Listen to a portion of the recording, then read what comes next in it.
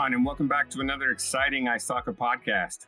My name is Chris McGowan. I'm the Principal Information Security Professional Practice Lead here at ISACA. Joining me today is Dan Ventura. He's a Manager of Product Security Incident Response Teams at Adobe. Welcome, Dan. Thank you. Thank you for having me. Before we dive into full conversation, I was hoping you could just tell us a little bit about yourself and what you do at Adobe. Yeah, sure. So, my name's Dan. I'm the manager of the PSIRT team here at Adobe. I've been at Adobe for about 3.5 years. And right now, our team can generally be categorized as being responsible for the adversary management aspect of Adobe. So some of the main pillars that our team is responsible for is number one, adversary takedowns. Anytime there's a threat actor taking advantage of or abusing one of our products, my team will go in, investigate, and perform that takedown, whether that be disabling an account or taking down a malicious hosted page. The second responsibility that we take ownership of is the bug bounty program and responsible disclosure program. We have a bug bounty program hosted on the HackerOne platform. And the last responsibility is supporting the incident response process.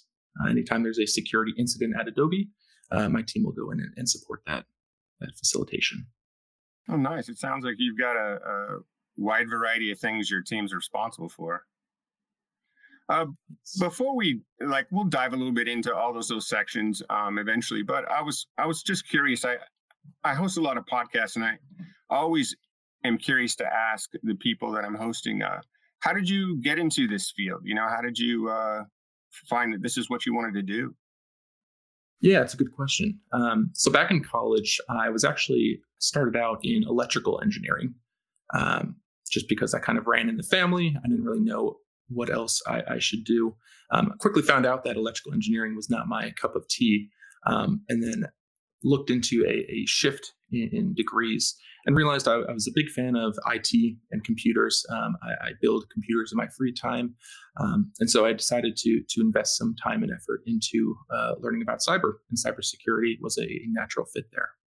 Nice. I mean, it's always nice to hear, where people got their start. Because me, like you, I joined the military to get out of it, not doing it and not having a job. And I joined the Navy to do something. I didn't like what it was. And then I was like, what's this cyber thing, when it came real big on the government side? And, my life totally changed after that. I just really love to hear people's stories to see, it's not too late for anyone to really get into the field if they're interested in it. Right. Thanks for that.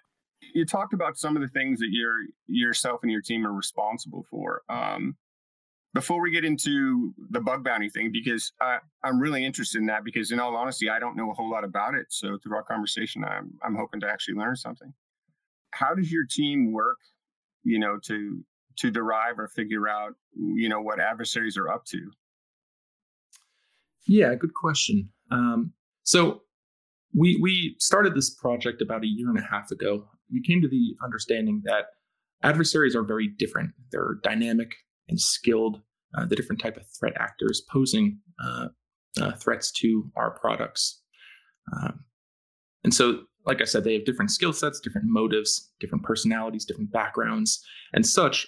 Our products and services, the mitigations that we build out for these products need to be different.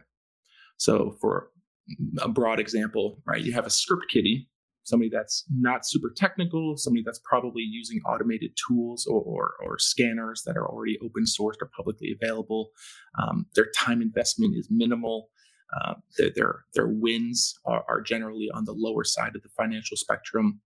If you compare that adversary of a script kiddie versus a nation state actor, for example, nation state actor is going to act and behave completely different. They're going to have different motives, different backgrounds, different TTPs.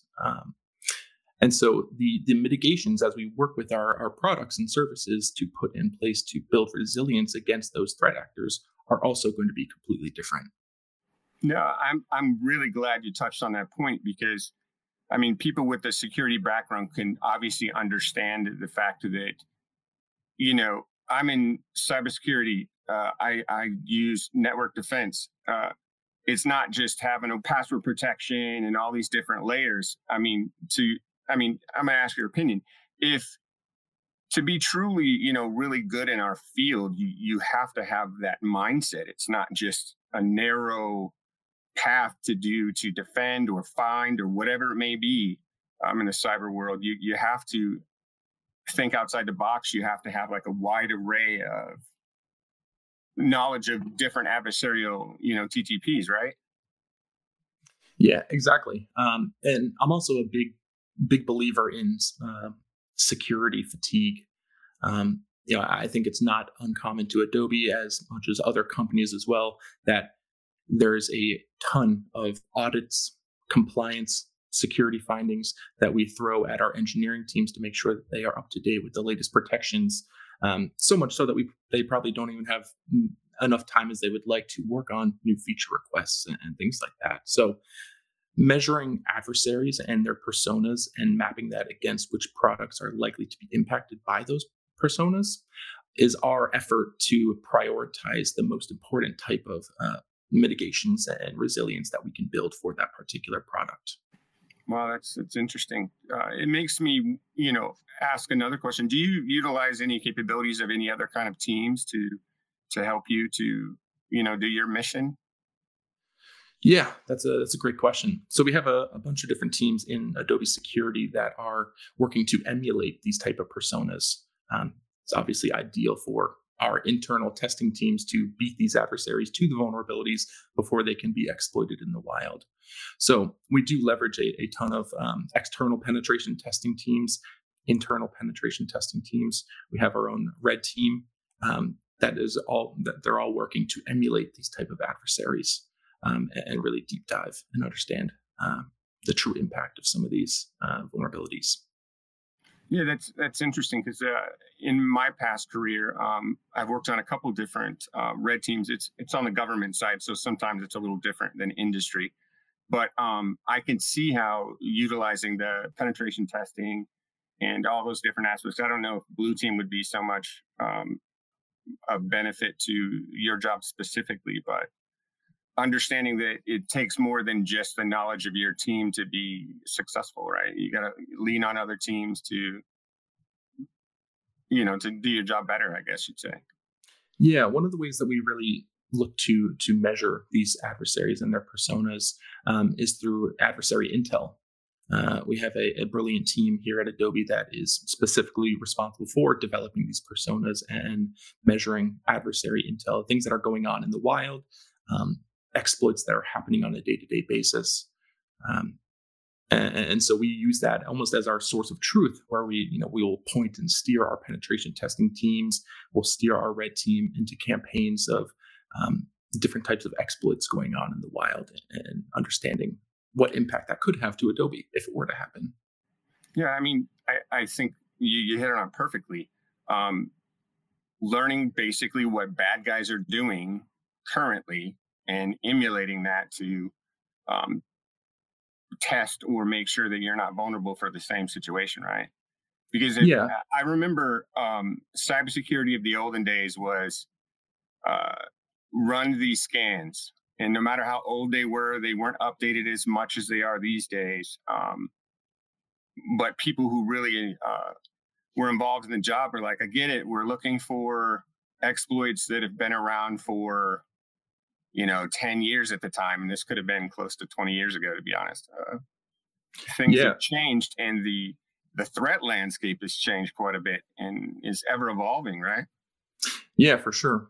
I know there's a lot of the CVEs that are being exploited in the wild on a day-to-day basis. Sometimes have automated tools or scanners or POCs on GitHub, things that are readily available to be exploited. And so what we do with our adversary intel and our bug bounty team is that type of data will usually demonstrate the initial access, right? Just kind of dipping your toes in the water, demonstrating there's a vulnerability here. And what we'll do is then we'll mobilize our internal testing teams to really deep dive that particular exploit to further emulate that adversary. A really good example of that is with an e-commerce platform, right? Generally, an e-commerce platform might be more susceptible to credit card skimmers. And so if we are measuring that in the wild, right, maybe other e-commerce platforms are falling victim to that exploit. it would be a good indicator for us to spend some time in emulating that specific adversary and identifying any internal e-commerce platforms that we could build out resilience to. Adobe is changing the world through digital experiences. Great experiences have the power to inspire, transform, and move the world forward. And every great experience starts with creativity. Creativity is in our DNA, and the future belongs to those who create. Our game-changing innovations are redefining the possibilities of digital experiences. We connect content and data and introduce new technologies that democratize creativity, shape the next generation of storytelling, and inspire entirely new categories of business. Making these great experiences requires trust. At Adobe, we're committed to protecting the security, privacy, and availability of our products, systems, and data so you can deliver trusted experiences every day. You can learn more about our efforts on the Adobe Trust Center. So you touched slightly on the bug bounty. Can we start diving into that a little bit? Because we've talked about some great things with adversary emulation and trying to figure out what's going on in the world and what's relevant, and then how to use it. But so explain to me, if you don't mind, a little bit about the bug bounty programs. Sure. So from a high level, a bug bounty or responsible disclosure program is a tool used to incentivize the responsible disclosure of vulnerabilities to a company.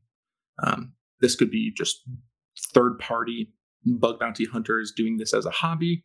It could be a customer finding a vulnerability in an Adobe product. It could be a graduate student doing a thesis on some Adobe product that they stumble upon a vulnerability. We provide that outlet for responsible disclosure instead of having a vulnerability tweeted about or written in a blog post or something that we would have to take a reactive approach to. So preventative is always better than reactive when it can be beneficial. And I know sometimes it's more difficult. So how do you mentioned incentivize? Is it difficult to get people to from all over the place to be a part of this program? The biggest difficulty there is the competition with other companies that are also hosting bug bounty platforms.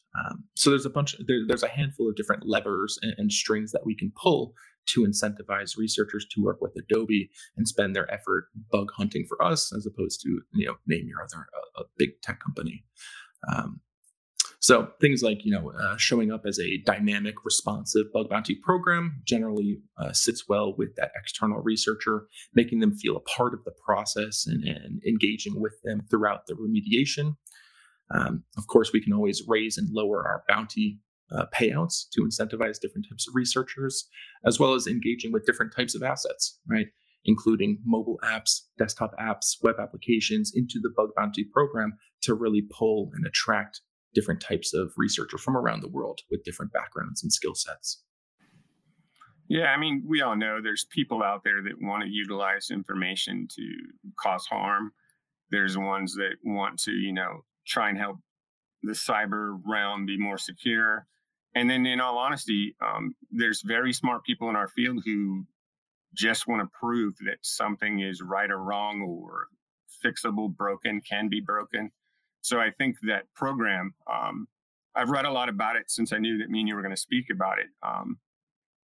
And I knew there were things like that out there, I guess, but it was a really good information. And some of the links that you provided were very helpful. So I appreciate that.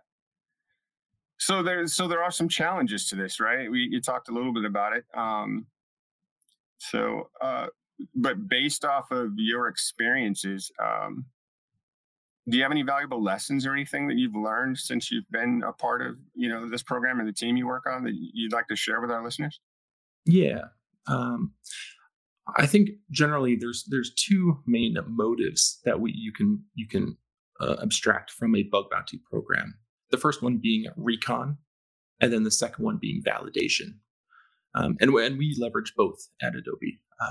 So from a recon perspective, we will incentivize the bug hunting for a particular vulnerability class or a particular product, or we'll narrow down the scope by the aforementioned strings and levers we can pull to really learn and measure the susceptibility to certain vulnerabilities in a product. So a really good example would be, let's say Adobe wants to measure phishing across all of our products and services. We might leverage our bug bounty program and do a 2-month campaign where any phishing simulation you can demonstrate will get a 2x or 3x bug bounty payout. That data that we learn in that campaign of whatever our third-party security researchers are able to dig up, we will then take that internally and pinpoint the particular products or services that are clearly weak or not resilient against that particular vulnerability class. The other, metric that we measure that I mentioned is validation. So let's say, again, after we go through this whole process of securing our products against phishing, we think we have a pretty good handle on it. Let's go again back to our external security researchers, some of our most valuable resources at Adobe, and offer them 3x, 4x, 5x the bounty if you can come back and demonstrate another phishing opportunity. That'll enlighten our teams internally into gaps in our scanning, in our metrics, and in our product resilience. Wow, it sounds like your team internally to Adobe really handles all of this bug bounty responsibility. Yes, we do have a phenomenally dedicated HackerOne triage team that'll act as that first line of defense. They do parse out duplicate reports and reports that are maybe lacking a valid security impact. And they also do help to reproduce some of the vulnerabilities. But then it's passed into the Adobe PSIRT team, where we will validate and assess that vulnerability once again, and then work with our product engineering teams to facilitate a mitigation. I'm pretty sure with a lot of very good information that you get from programs like this, you also get a lot of what's the right way to say it, like cannon fodder, a lot of not so much useful information. So it requires really skilled folks to go through and figure out what's relevant and what's important to, as you said, move it on up the skill chain or whatever it may be. Yeah, I think even if it's not, I think to some extent all security researchers are valuable, and even if they're not demonstrating a valid security impact, it will still fuel our adversary intel and show kind of what the broader community, what they're looking at, what they're considering in terms of potential exploits. And in theory, even if the certain researcher is not able to demonstrate a valid exploit chain this time around, it will still glean some insight into potential vulnerabilities down the line. That's a very good point. I'm glad you mentioned that. So is there anything else you'd like to share with our listeners at all? I think the other thing that's important to mention is, we leverage the adversary intel and the personification of these adversaries for incident response as well. The past year and a half that we've been working on this project, we've been able to do a lot of proactive resilience building for our products. And you mentioned earlier the Blue team. We do work side by side with our Adobe Blue team to, anytime that we monitor some kind of exploit going on out there in the world, or CVEs being exploited, we'll work with our Blue team and subsequently the incident response process to make sure that we have monitoring coverage and we have detections in place to detect if that happens to Adobe. Is that like, do you, and that's just a question, do you do sort of like threat hunting in sense at all? Or is it just, of a vulnerability and you pass it off to whether it be the Blue team or whatever and scans to make sure that you guys aren't susceptible to the same issue? Yeah, so that's not, it's not on the PSIRT team, but we do have a threat hunting team at Adobe, and they do use our data and our intel to kind of fuel those threat hunts. Right? Whether it's some third-party exploit going on in the world, or even if it's some exploit within Adobe that we're tracking down and running an incident response on, our threat hunt team will usually get engaged to look in other products, other services, other avenues where that exploit might also be exploitable. So, the key there is it seems like Adobe, you guys have a lot of different teams that share a lot of pertinent information to help your mission as a whole move forward in a successful manner. I mean, it sounds amazing to me. Yeah, thank you. It is very interesting, and I'm very energized and passionate about it. I think it really helps kind of break down the barriers between those vague, ominous threat actors out there in the world, and kind of gain some transparency with our internal engineering teams to help them understand the most likely persona to exploit their product or service. We talk about communication and things like that. I think things like having a conversation with people in your field and other fields, and learning from that. I mean, we can all go to school and learn lots of different things, but if we don't share information, it's really difficult for us all to be stronger in our field. So I appreciate your time. Yeah, no, I appreciate the opportunity to come on and say my piece, and I had a fun time. Yeah, absolutely. I mean, I had a really good time. If the opportunity comes forth in the future, please don't hesitate to reach out to ISACA, because I think that a lot of good conversation could be had, because I'm going to start looking into Adobe a little bit more, just to learn a little bit more, because that's what I like doing, being responsible for what I am at my job here at ISACA, to help other folks to learn things. So thank you very much. I hope to see you again, and to everybody else, I'll see you in the next podcast. Thanks.